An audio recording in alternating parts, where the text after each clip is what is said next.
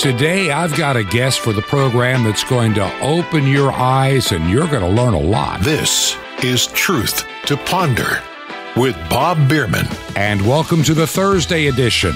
I have a great listener to this program that has reached out to me and has been suggesting some people I should talk to and perhaps have as guest on the program Truth to Ponder.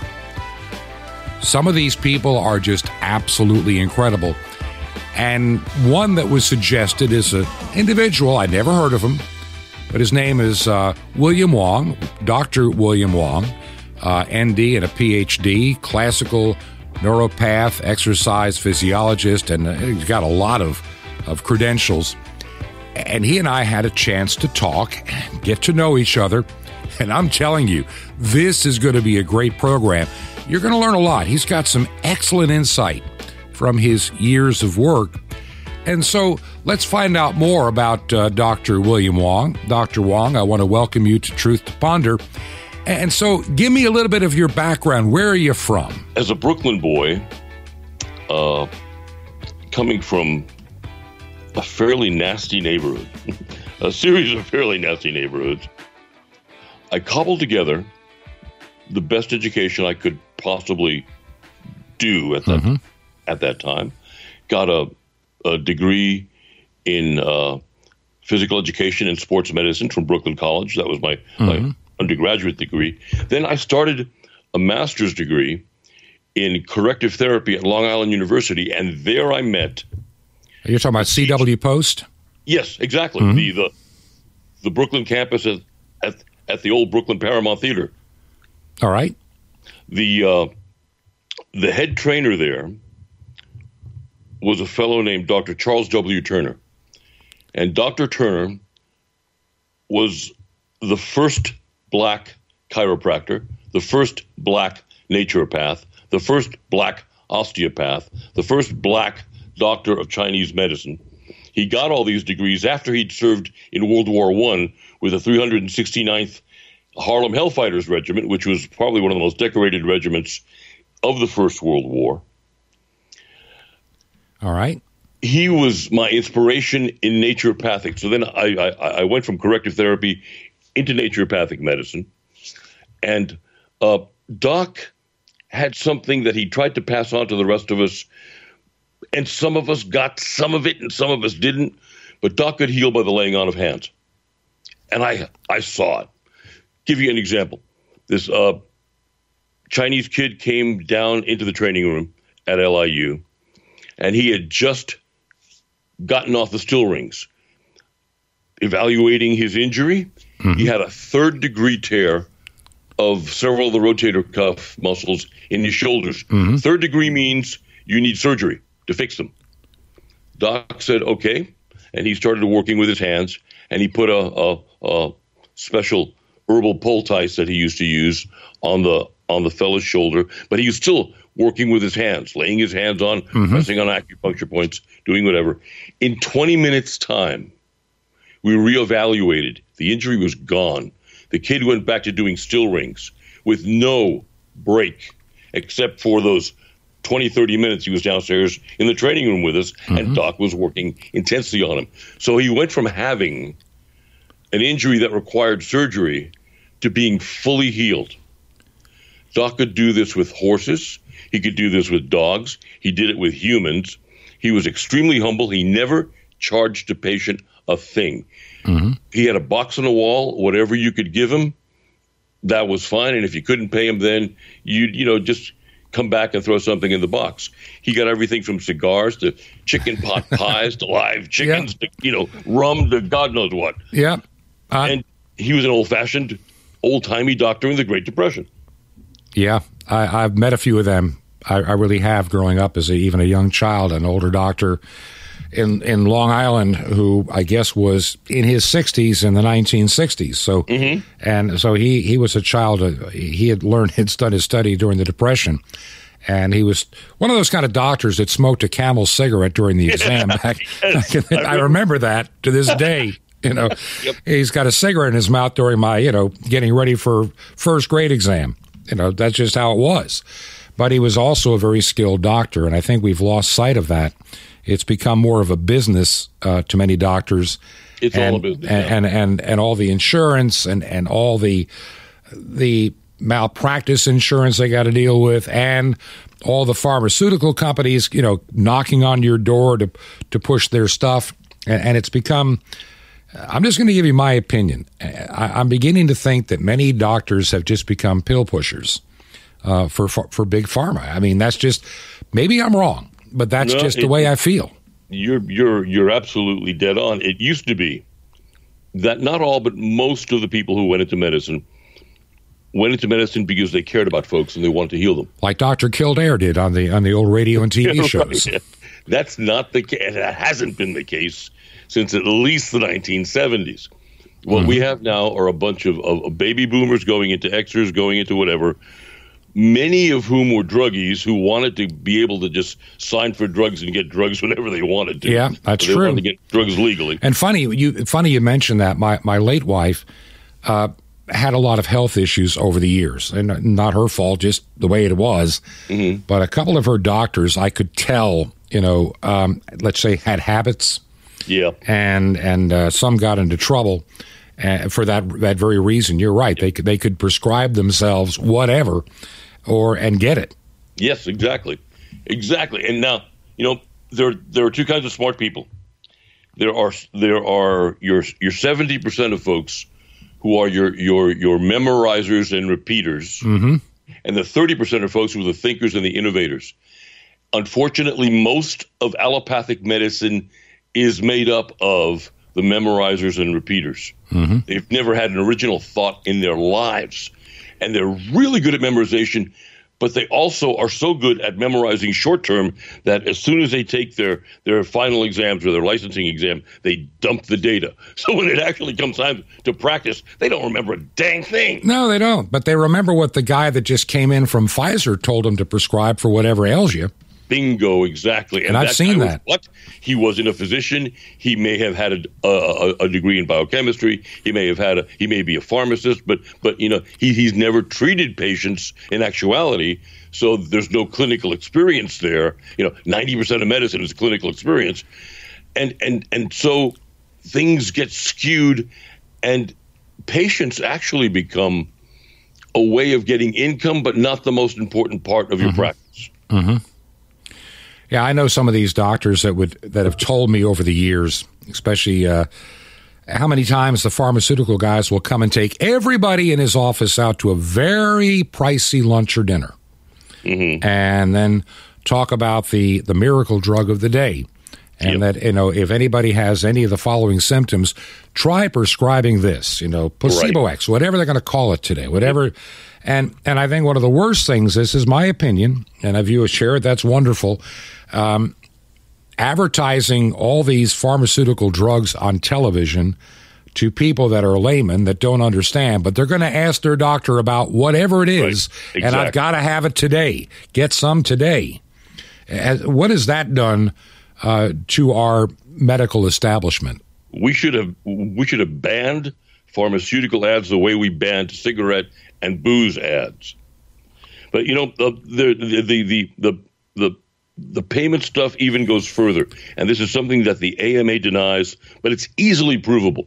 When I lived in Arizona and worked there was a place on Shea Boulevard in Scottsdale, around 114th Street, 119th Street in Shea, called PCS, Prescription Something Service.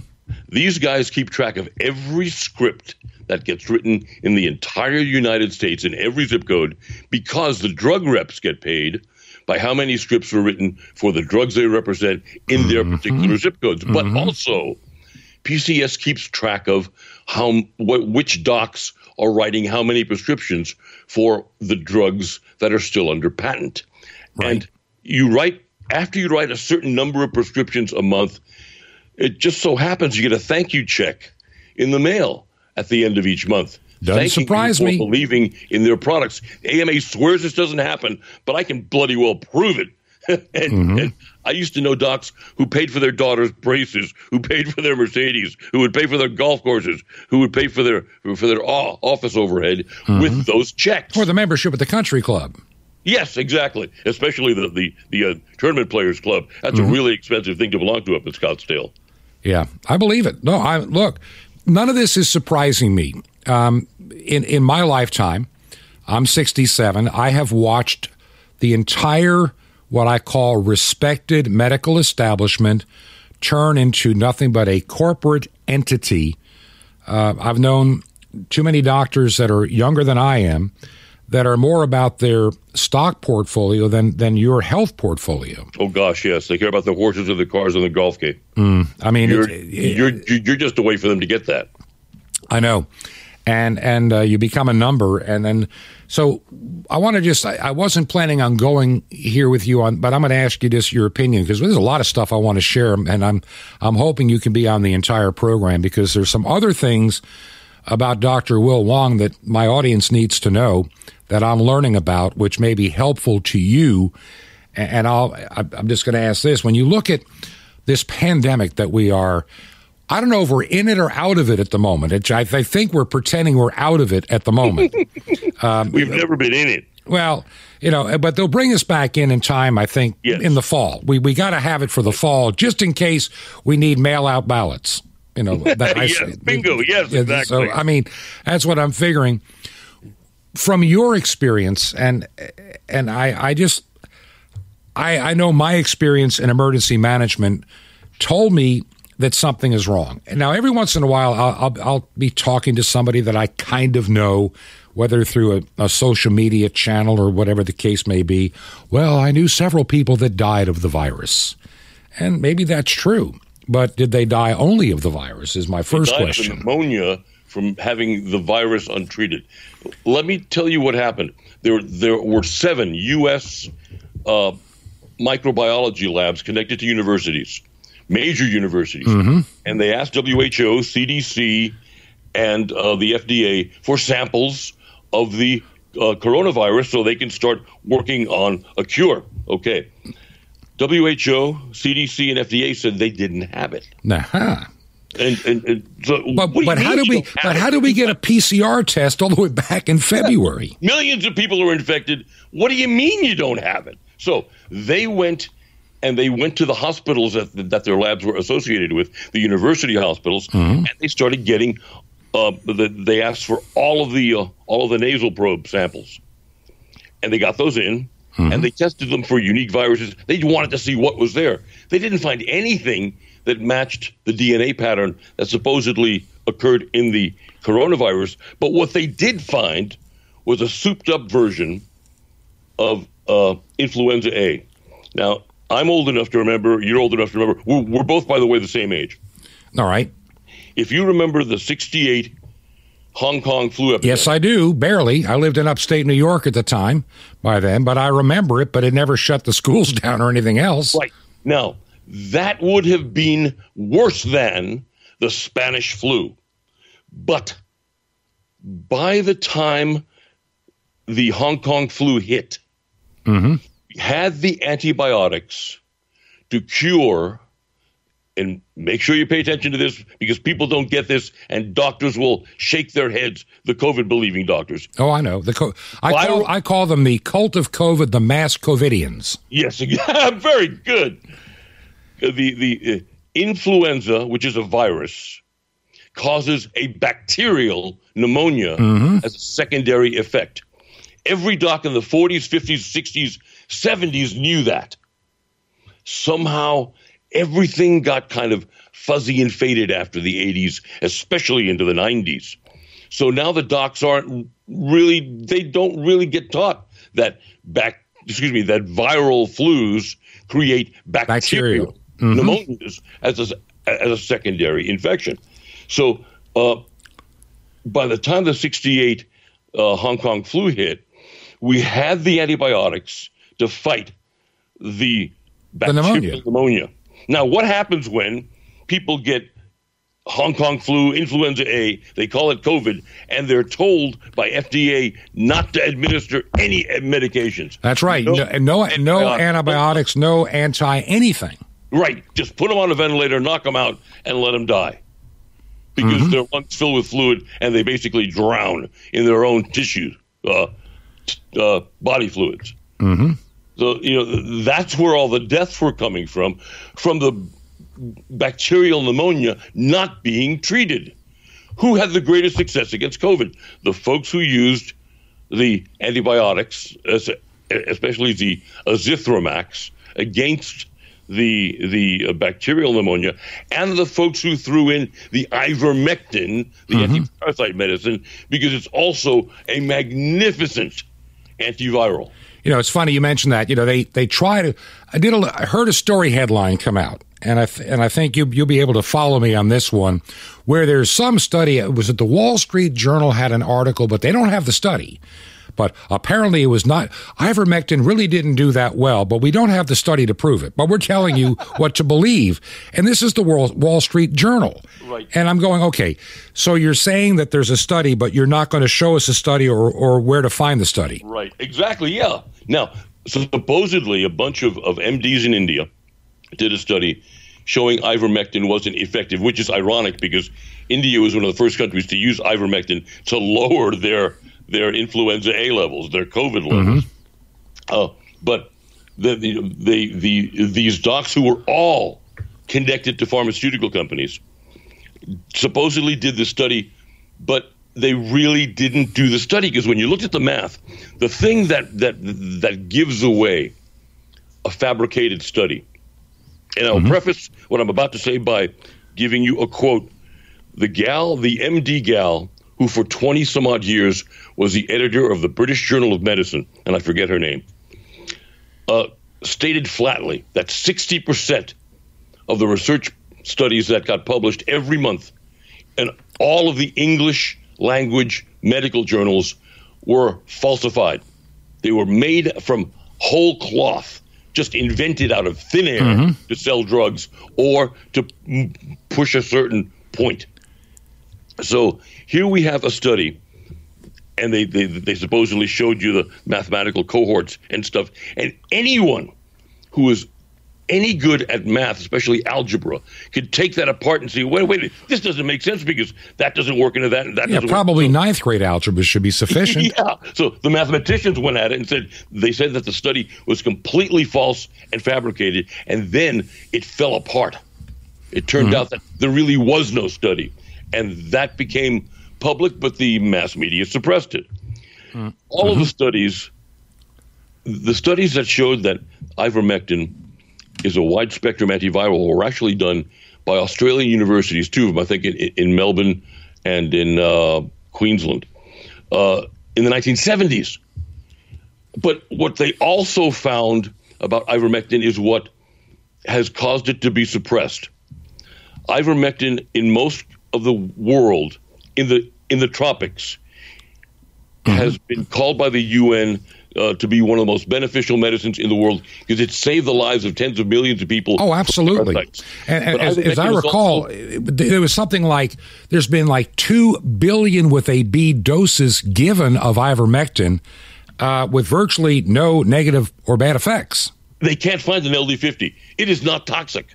It has no LD50 at all. And there are some fake studies to say that it has a really high LD50 or a low LD50 or an L, but they can't find an LD50. What has caused ivermectin to be suppressed is that it has wide spectrum anti-cancer activity. It's cheap. Yeah. And 52% of the U.S. medical industry makes its income from cancer. 52%. So if ivermectin cures cancer, what happens to that 52%? It goes away. Bingo. Listen, I'm going to share this, and I don't believe I'm getting. I felt very weird when my late wife got her cancer diagnosis way back in 2002, and you just accept it. How would I argue at that point in my life in my 40s? I've been raised with doctors as a kid back in my time, doctors that I could trust. And I'd always been a relatively healthy person, so I very seldom ever saw a doctor unless I had, broke something, injured something, that kind of thing. Maybe a really, really, really bad case of the flu or something of that nature. But I would go for years without having to see a doctor. That was just who I was. So I didn't realize there had been a change going on in the background. Mm-hmm. And so when a doctor, the guy with the nice white jacket, takes you into his office and says, here's the plan, you just did it. And, you can imagine the course went from chemo to radiation. Right. And then she got a little bit better.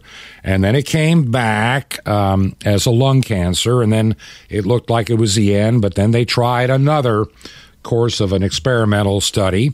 And that worked. And then it came back as brain cancer. And she was gone. That was the 2 years and 4 months, from start to finish.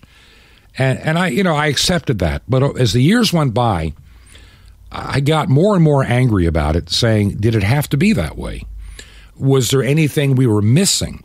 Anything that we should have been doing in our diets and all these things? And face it, the American diet on average is pretty bad. Yep. And I mean, I'm especially since the late 70s. I can explain why later. Yeah, and I'd like to, because I look at my health. And I look, I realize that I'm older, but I don't think that I should be in the, I don't want to make people think that I'm in some horrible shape, but, I shouldn't be overweight. I shouldn't be having aches and pains, and I shouldn't be having all these tired spells, even at this age.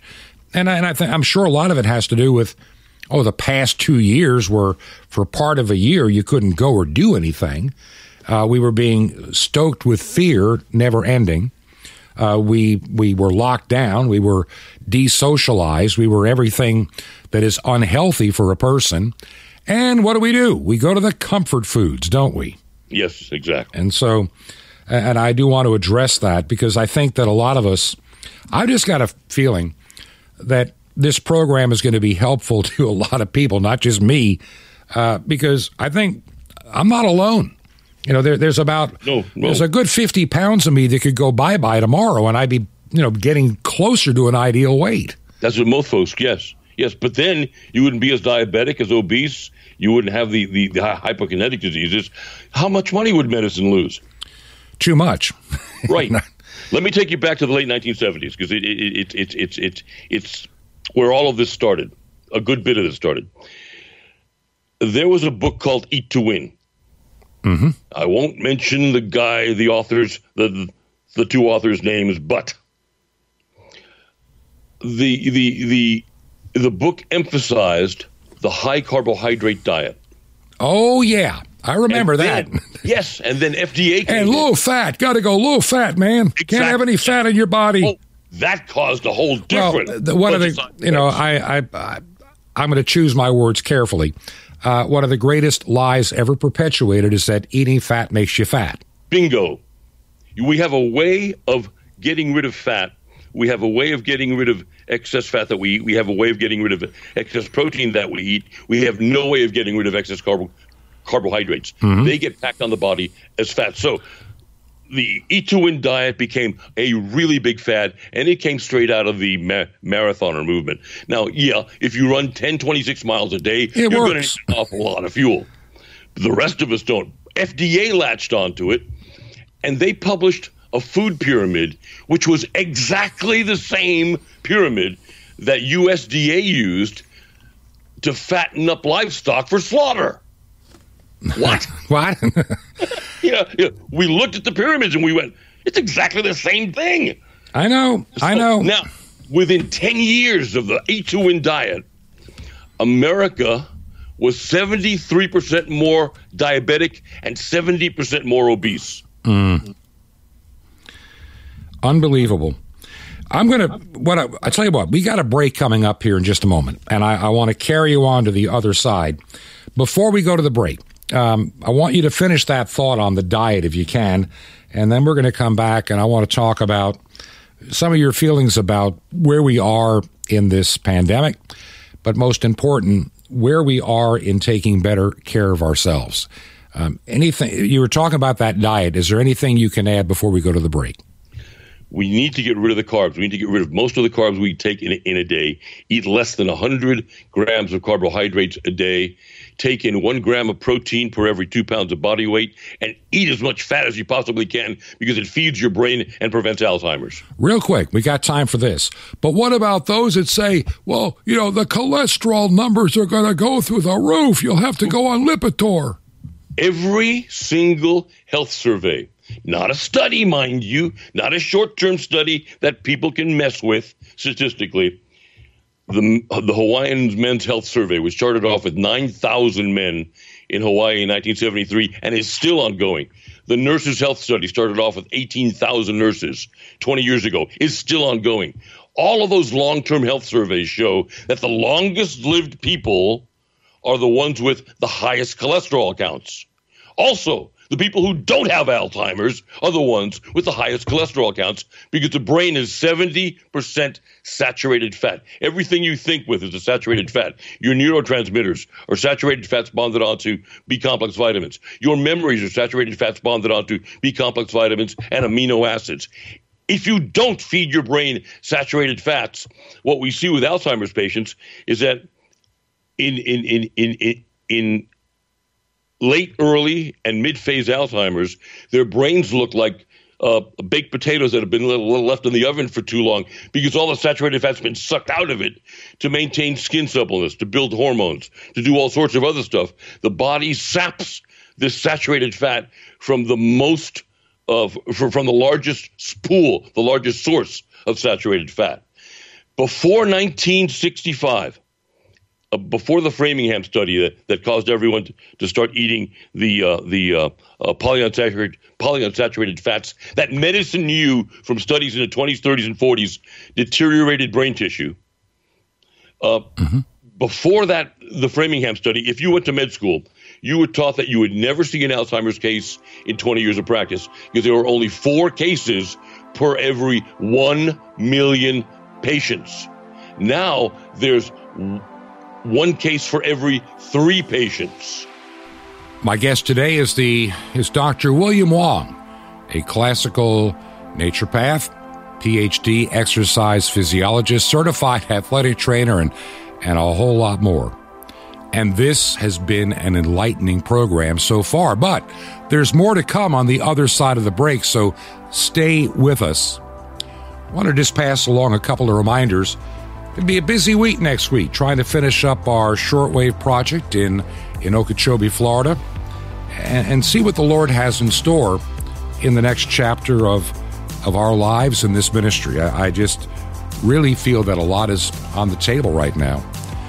We're coming into a time of opportunity before we have a time of, I think, a lot of turbulence again and tribulation. So while the sailing is a little bit clear, let's get some of this work done and see what we can do with this ministry in helping to inform others. If you believe in this ministry, by the way, I've added something, and I'm gonna start using it more and more. Substack is a website and a place that a lot of great authors and people that get canceled everywhere else have gone to put their material. And I've decided I'm not going to be doing a lot of prolific writing, and I really don't want to put a paywall up. Some people there's some great authors that are using it for their newsletters, and it is a subscription basis for them for some of their stuff. But right now, all of my material is in the clear. It's free to read. You can find out, if you go where to listen on our website, Truth to Ponder, you'll see a link for hearing the podcast and also reading the newsletter. It says Substack. You can also go to Substack.com and type in Truth to Ponder, the word "to" this time, Truth to Ponder, and you will find what we have. You can even hear the podcast from there now as well. Trying to expand every avenue that we possibly can. If you believe in our work and can help us financially to pay for the airtime, would you consider writing a check payable to Ancient Word Radio and mail it to Truth to Ponder, 5753, Highway 85 North, 5753, Highway 85 North, our secure box number 3248. That's 3248. And the city is Crestview, Florida, and the zip code is 32536. Crestview, Florida, 32536. I want to thank you in advance for all that you've been doing for this ministry and continue to do. This is Truth to Ponder with Bob Bierman. The Wild Day coming up. Shalom Aleichem. This is the Nice Jewish Boy, your Jewish connection, bringing you the riches of your Jewish roots in Jesus. Now get your pen out as fast as you can so you don't miss out. I'm receiving a special free gift you're going to get and love in a moment. Palm Sunday. We think of it as people getting dressed up in their Palm Sunday outfits, ties, nice clothes, hats. They come in the door, receive their carefully picked palms, celebrate very orderly, nice orderly service. But the real Palm Sunday was a lot different. First of all, nobody had Palm Sunday clothes on. Pretty much nobody was wearing a hat. They were wearing a sheet. No Jew had a Palm Sunday hat on. One guy had a towel on his head, but that was about it. Nobody was handing out nice little palm branches. You had to get your own from the nearest tree, and there was no order of service. It was pretty much wherever the donkey went, that was the order of service. Nobody's plan went the way it went on Palm Sunday except for God's plan. The fact is, Palm Sunday was a day of commotion. It was wild. It didn't fit into anybody's order. God was coming. It was a surprise. It wasn't in the schedule, wasn't in the agenda, wasn't in the plan, it was wild. So God doesn't try to fit into our schedules or our plans or our boxes. And that's the problem with much of Christianity. See, it's so ordered, it's so boxed in, it's so neat, it's so in control by man's understanding and doctrine and plans and schedules and agendas, programs, leaves no real room for God. God is God. So he's never supposed to fit into our schedules. Don't try to fit God into your schedule. Fit your schedule into God. Build your schedule around God. Don't try to fit God into your plans. Fit your plans into God. And don't try to put God into your box. Commit your box to God and let him deal with it. God is not neat in the way we see neatness. He's surprising. He's wild. He's amazing. Open up your life and your routine and your schedule. Let the presence, let the real work of God come in, and the Lord will come in, not as we plan, but as he wills. That is the true Palm Sunday. One more asked for a holy commotion on CD. Now the free gift for you from the Sands of Judea, the awesome Mystery of the Temple Doors on CD. You're going to love it. And Sapphire is guaranteed to bless your socks off. How do you get all these gifts free? Easy. Just remember Jesus' real Hebrew name and you call it. That's it. So to get your free gifts, just call 1-800-YESHUA-1. You will be blessed, but call now 1-800-YESHUA-1. Yeshua 1. Now, I invite you to minister with me, together bringing salvation to God's ancient people, Israel, and the unreached peoples of all nations on 5 continents with over 1 billion people. It's amazing. The farthest way your life can ever impact the world for the gospel. Shortwave radio. Just call 1-800-YESHUA-1. That's 1-800-YESHUA, YESHUA-1. Or you can write me direct. Here's how. Just write to the Nice Jewish Boy at Box 1111. It's in Lodi, Lodi, New Jersey. And the zip, it's 07644. It's the Nice Jewish Boy. It's Box 1111. It's Lodi, Lodi, New Jersey, 07644. Well, till next time, this is Jonathan Kahn saying Shalom Aleichem. Peace be to you, my friend, in Messiah, who is wild, the Prince of Peace.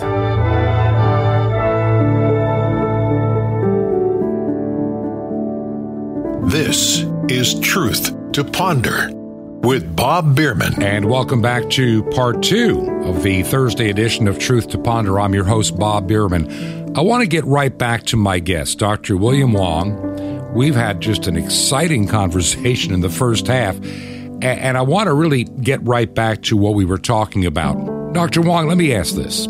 From your experience, when you look at the information and the way it's being disseminated through our media, through advertising, through government, do you sense any manipulation, and how would you describe our information today? We've got a government, we've got a system that doesn't want us looking in particular directions.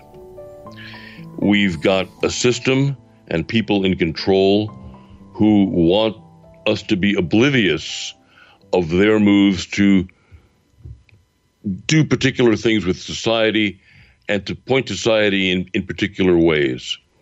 Now, to do that, just like a good magician, you have to take the attention off of what you're doing and make folks focus on something else that looks to be spectacular, but it ain't what you're doing.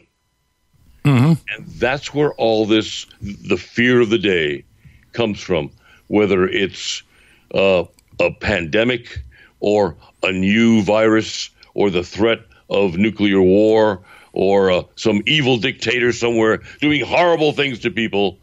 and then it just so happens that the timing is perfect when one story is beginning to be called BS on, the other story just kind of pops up. Good example. Let's talk about let's talk about COVID for a second. Mm-hmm. I felt very strongly in November and especially in the first week of December. I started just saying the truth is about to come out. The veil is about to be pulled back, and COVID is about to be exposed to many people for the fraud that it is. Exactly. Yes. And eventually the same will come true with the vaccines that are not vaccines. Right. But I never anticipated Ukraine being the instant overnight substitute out of nowhere. We started seeing stories in January and into February where some of the most draconian blue state governments were going to start backing off the mandates. Why? Because they're about to be exposed and they want to get ahead of the story and not be consumed by the story. Right. They want to say that, well, we were smart enough to see that there was some troubles with this, so that's why we were making our pivot. So trust us more. And then with everything falling apart, Putin gave them the excuse that they needed to bury everything in a hurry.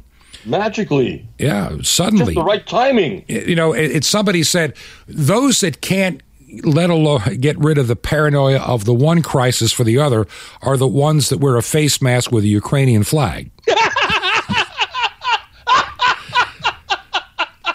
I mean, that's what it's come down to. Literally. I saw that the other day. I'm going, they can't let go of that, so they get a Ukrainian flag face mask. They're double normies. Yeah, they're into all of it. And the vaccines, we talked about it before we started our interview today. And it's been my contention that these vaccines are not vaccines. It's my contention that a company by the name of Moderna, which never had a product make it successfully to market because it kept killing the test animals in their trials, they kept promising the world that they're going to cure everything from cancer to male pattern baldness with this stuff. And conveniently, the coronavirus comes along and we can manufacture a spike protein that'll make your body trigger to do something, and then you'll become corona-proof. So everybody's got to get this 2-shot regimen, and the world to be saved. We'll all be corona-proof. That we were told that in December of 2020. And something inside of me screamed loudly, don't get near that poison. That's the words that I heard in my mind. It's poison. Am I a crazy man for calling the wonder vaccine that came out of Project Warp Speed poison? Absolutely not. There's a group called La Quinta Columna, the fifth column. They're some of the top doctors out of Spain. Now, let me explain Spain for a second. Most folks think of Spain as almost a third world country. Mm-hmm. They've got med schools that are the equal with or better than our Ivy League schools, and I look down at our Ivy League schools. Their reputation, but they teach schlock. Okay, so they've got some of the best med schools in Europe, comparable with the what's that institute in Copenhagen? Karolinska Institute. So and these docs and microbiologists from University of Madrid and some of the other big med schools there figured out that the stuff in the vaccine and is deadly on several points. First, let's deal with the RNA that they admit is in the vaccine. Let's talk about the stuff they admit is in the vaccine, and then let's talk about the stuff that has been discovered in the vaccine, but that the pharmaceutical companies won't admit to. First thing is the RNA. They say that the RNA stays in your shoulder, and then as your blood swirls around it, you develop the immunity to COVID. Okay. It's been found that within 6 hours of the shot being administered, that RNA is already cutting out parts of your DNA, inserting itself into your DNA, And the part that it cuts out is the part of your DNA that helps you to resist cancer. They have found the RNA from the COVID shots in people's livers, in the internal organs. These guys have actually done biopsies looking for that little strand of the RNA next to the spike proteins. Are they nuts? This is the stuff that causes Alzheimer's. No, excuse me. Jacob Crutchfield, mad cow. The spike protein is what causes mad cow. Why on earth are you going to put that into a vaccine? Then the stuff they won't admit to. Both microbiologists in universities here and microbiologists around the world have found something called the Hydra vulgaris, which is a parasite, Morgellons fibers, which is another parasite. That's also a parasite found in GMO corn and GMO peas. They have found graphene, which miraculously somehow self-assembles into I have no idea what, but they've shown that it actually moves around and does stuff. And there was actually one video of the graphene nanorobots actually latching onto a sperm and helping it to fertilize an egg. And how they got to that video, I've no clue. I don't remember. What else did they find in the vaccine? There was one of the things, but all these things are either parasites or poisons. So why are they in the vaccine? Oh, and the HIV. There's a strand or a few strands of HIV in the vaccine that now people who have had 3 vaccines, the primary vaccine and 2 boosters in the UK, what they're finding is people who have had the 3 shots, their immune system is tanking and they're getting vaccine-induced AIDS. Exactly. And also it's also called, there's another name for it, vaccine-acquired AIDS. There's also immune dependency, acquired immune dependency, all this being caused by your body's reaction. There are people that I know that have taken the vaccine once, and I pray that over time that they can at least recover a part of their immune system. As long as they don't keep coming back for more of this stuff, they might have a fighting chance. Let me tell you my experience from working with victims of childhood vaccines. I had the privilege of working in the office of the world's top homeopath, Dr. Abram Burr, in Scottsdale, in the mid to late 90s. And we worked on a good many infants and toddlers and children whose brains were severely damaged by the vaccines then.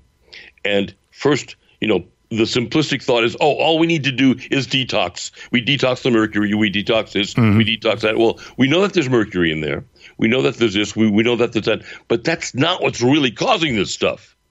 Yes, we can take out the mercury, we can do all this other stuff, but we can't reverse the damage. And try as hard as we might, using every technique from IV ozone to homeopathics to nutrition to God knows what. Chelation. UV or IR, saunas, you name it. We did it. 0 results. We could not reverse a single brain damaged child, and we could not stop the course of events that were happening from the vaccine. So the COVID vaccine is 100 times worse and deadlier and more designed to be openly deadly than any of the childhood vaccines ever were. What makes anybody think they could detox, do a simple detox, and get rid of the effects of the vaccine? What I think Dr. Tenpenny said this in a mini lecture a week or 2 ago. Those folks are dead. They've got maybe 3 years, 10 at the outside. But we're beginning to see them drop dead now. 15 players dropped out. Oh, yeah, in Miami. Right. Playing tennis. How many soccer players are dead this year? Well, I saw this advertisement, and this is from our own CDC.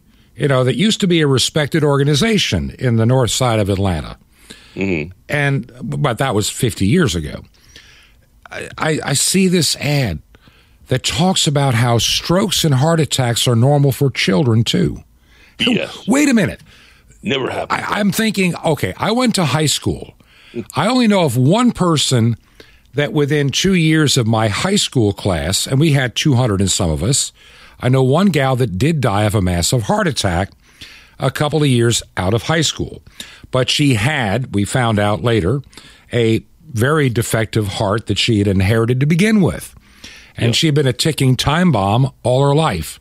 So what do you do about that? I mean, that statistically can happen.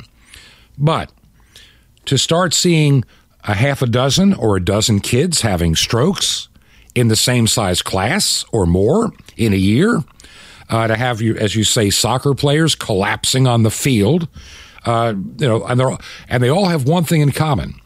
They're fully vaccinated and oftentimes boosted because they have to have that to play in this. What I don't comprehend at times, I do, but the logical part does not comprehend it. The spiritual side does for me. Yeah. These vaccine manufacturers, I don't think they even understand fully what they're doing. They see the money. They see the power. They see the prestige. They see the corporate bottom line. They see getting that new Mercedes. They see getting that bigger house, a longer vacation. They see it all. And it goes back to what the Bible teaches, the love of money being the root of all evil. Right. And then there are those that see the benefit of the deadliness of this for their agendas. There are a lot of people that believe we need to get rid of, 70, 80, or 90% of us so the world can be sustainable. And we have to kill off people. There are many others that think that they're the ones that are in their 30s and 40s now, that when old people come along, those baby boomers are going to suck dry the money supply if their lives are shortened. And I believe many of their lives will be shortened. Those that of my born in 54 that might live to be, let's say, 85 on average. They may only live to be 72 or 74 or 70 or 69. But many of them are not going to see 80 or 85. I mean, I think it's going to be this gradual die-off that begins. Now, there's some people that try to give headlines like a third of the people will be dead by October of last year. Didn't happen. But I just felt that, no, this is going to be a life shortener for everybody over time. Yep. And it's going to, this way, you get to that. It's going to be basically the 1930s all over again, where you retired at 65 and you lived to be 65 and a half. And that's what the system was designed for. Mm-hmm. If you made it to 68, hey, wonderful. 70, we can handle it. But now, with people able to live longer, there are some good things about sanitation and everything else that can help in our lives. And we went through this period of time where, during the years that I grew up as a youngster, we ate correctly, we ate well, we exercised, we were active. And so it gave us a little head start to a longer life in our childhood. And, there are some good things, quote, in modern medicine, but not all. It's a mixed bag. Mm-hmm. Some of the things that let us live longer, the quality of life sometimes is for schlock, as they would say. Yes. But we live longer, though we have no mental capability left, in some cases, and we become, quote, the society burden.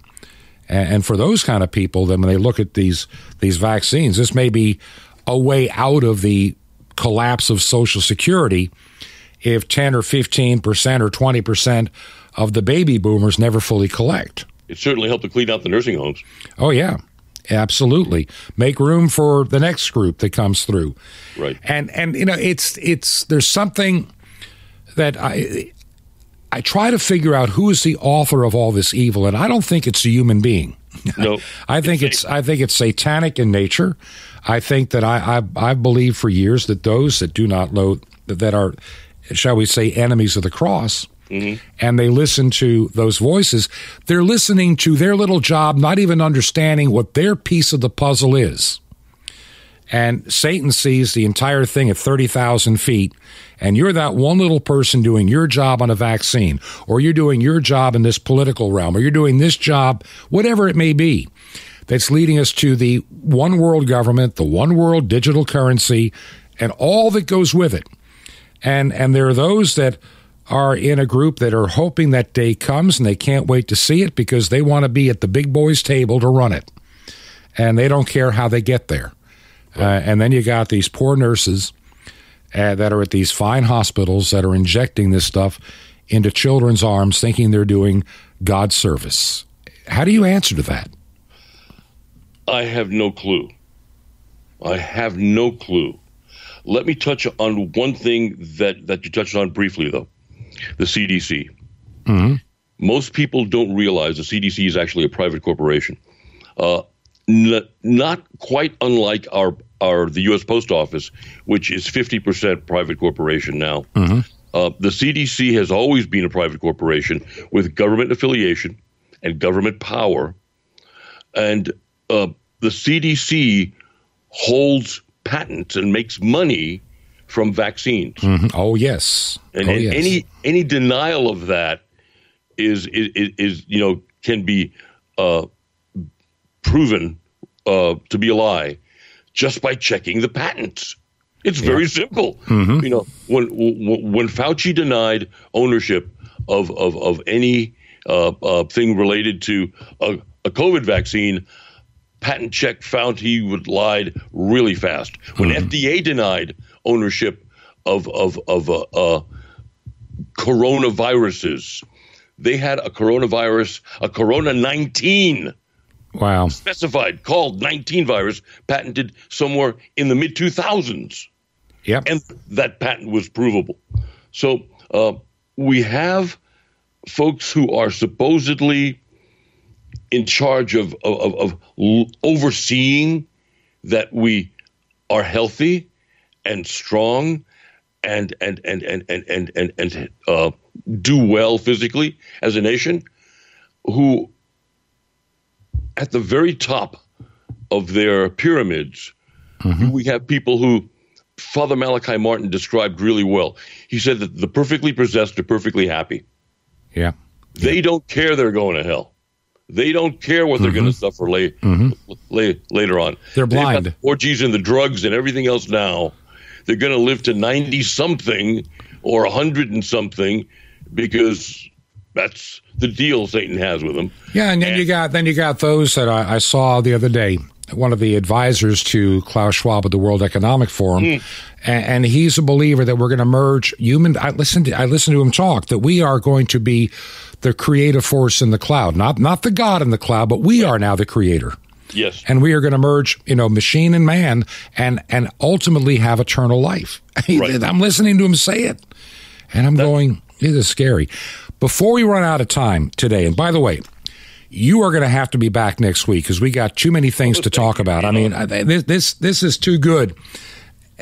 One thing that I want to touch on, and we've only got just a few minutes, and I want to give you an opportunity just to make a little mention, and we'll get deeper into it in the next program, and then also how can people find you. But with people like us baby boomers, how do we take what's the most important thing we need to do to take better care of ourselves, in the simplest terms? Here's where I'll send everyone to listen to a lecture I have on YouTube.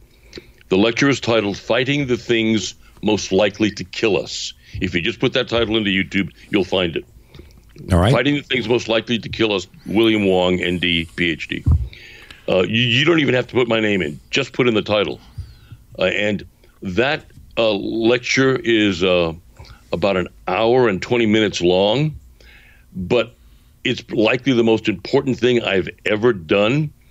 And it's folks have told me that it's so packed with information, they listen to it over and over and over again just to get all of the data out. Now, you mentioned Carl Schwab before, and I have to say this. I gave a lecture that you can also find on YouTube, my lecture to the folks at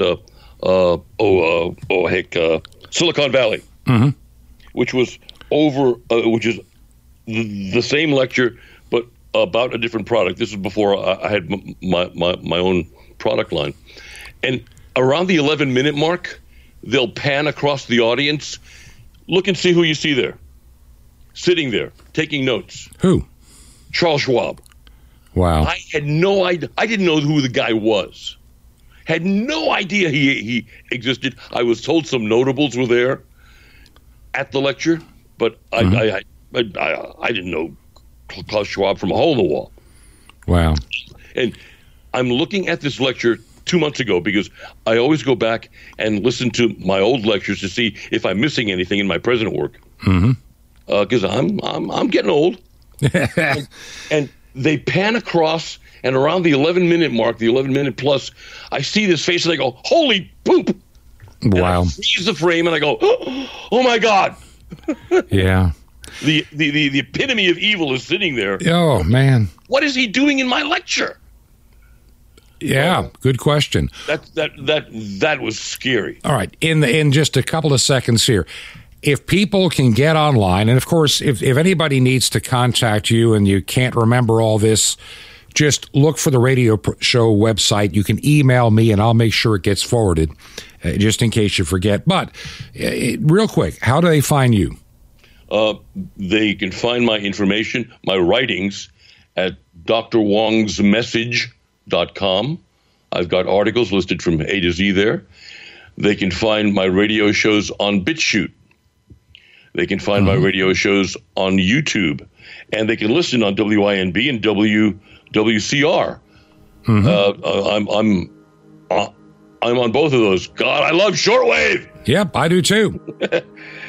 And just type in Dr. William Wong, ND, PhD. You'll find me. It's kind of easy. Dr. Wong, I want to thank you for spending all this time today with me on the program. And if you don't mind, let's get together and have you back one day next week. We have a lot more to discuss. I had a lot of questions because I'd gone through your biography and our pre-conversation before the program, and we never got to half the stuff that I really need to ask. And so I want to thank you for giving me of your time so willingly. If you appreciated the program today, do me a favor. How do you listen to Truth to Ponder? As a podcast? Do you listen as a radio program on shortwave or even domestic? Let me know. I'm trying to be a good steward of the finances that we have to make sure we reach as many people as God intends for us to reach. I've added another feature, and I'll tell you more about it. There'll be more information as the days go by on the website. I'm going to be putting together just an occasional bit of writing to kind of encapsulate what we've been discussing on the program and the things that are going on behind the scenes. It's free. I'm not going to charge you for that. Substack can allow you to do that, but I just don't feel led right now to do that. I think you can contribute if you want from there. But regardless, if you can help us out with our ministry and keep us on shortwave, I'm praying about some stuff that I really need your help. I need your advice. Let me know what you think. If you can help us financially, make a check payable to Ancient Word Radio. That's Ancient Word Radio. And the mailing address is Truth to Ponder, 5753 Highway 85 North, 5753 Highway 85 North, number 3248. That's number 3248. We are in Crestview, Florida, and the zip code in Crestview, Florida is 32536. Once again, 32536. We will be back tomorrow with an all-new episode of Truth to Ponder. Until then, may God bless. This has been Truth to Ponder with Bob Bierman. To find out more, visit our website, truth2ponder.com. That's truth2ponder.com. Truth to Ponder, shining the light of truth in a darkening world.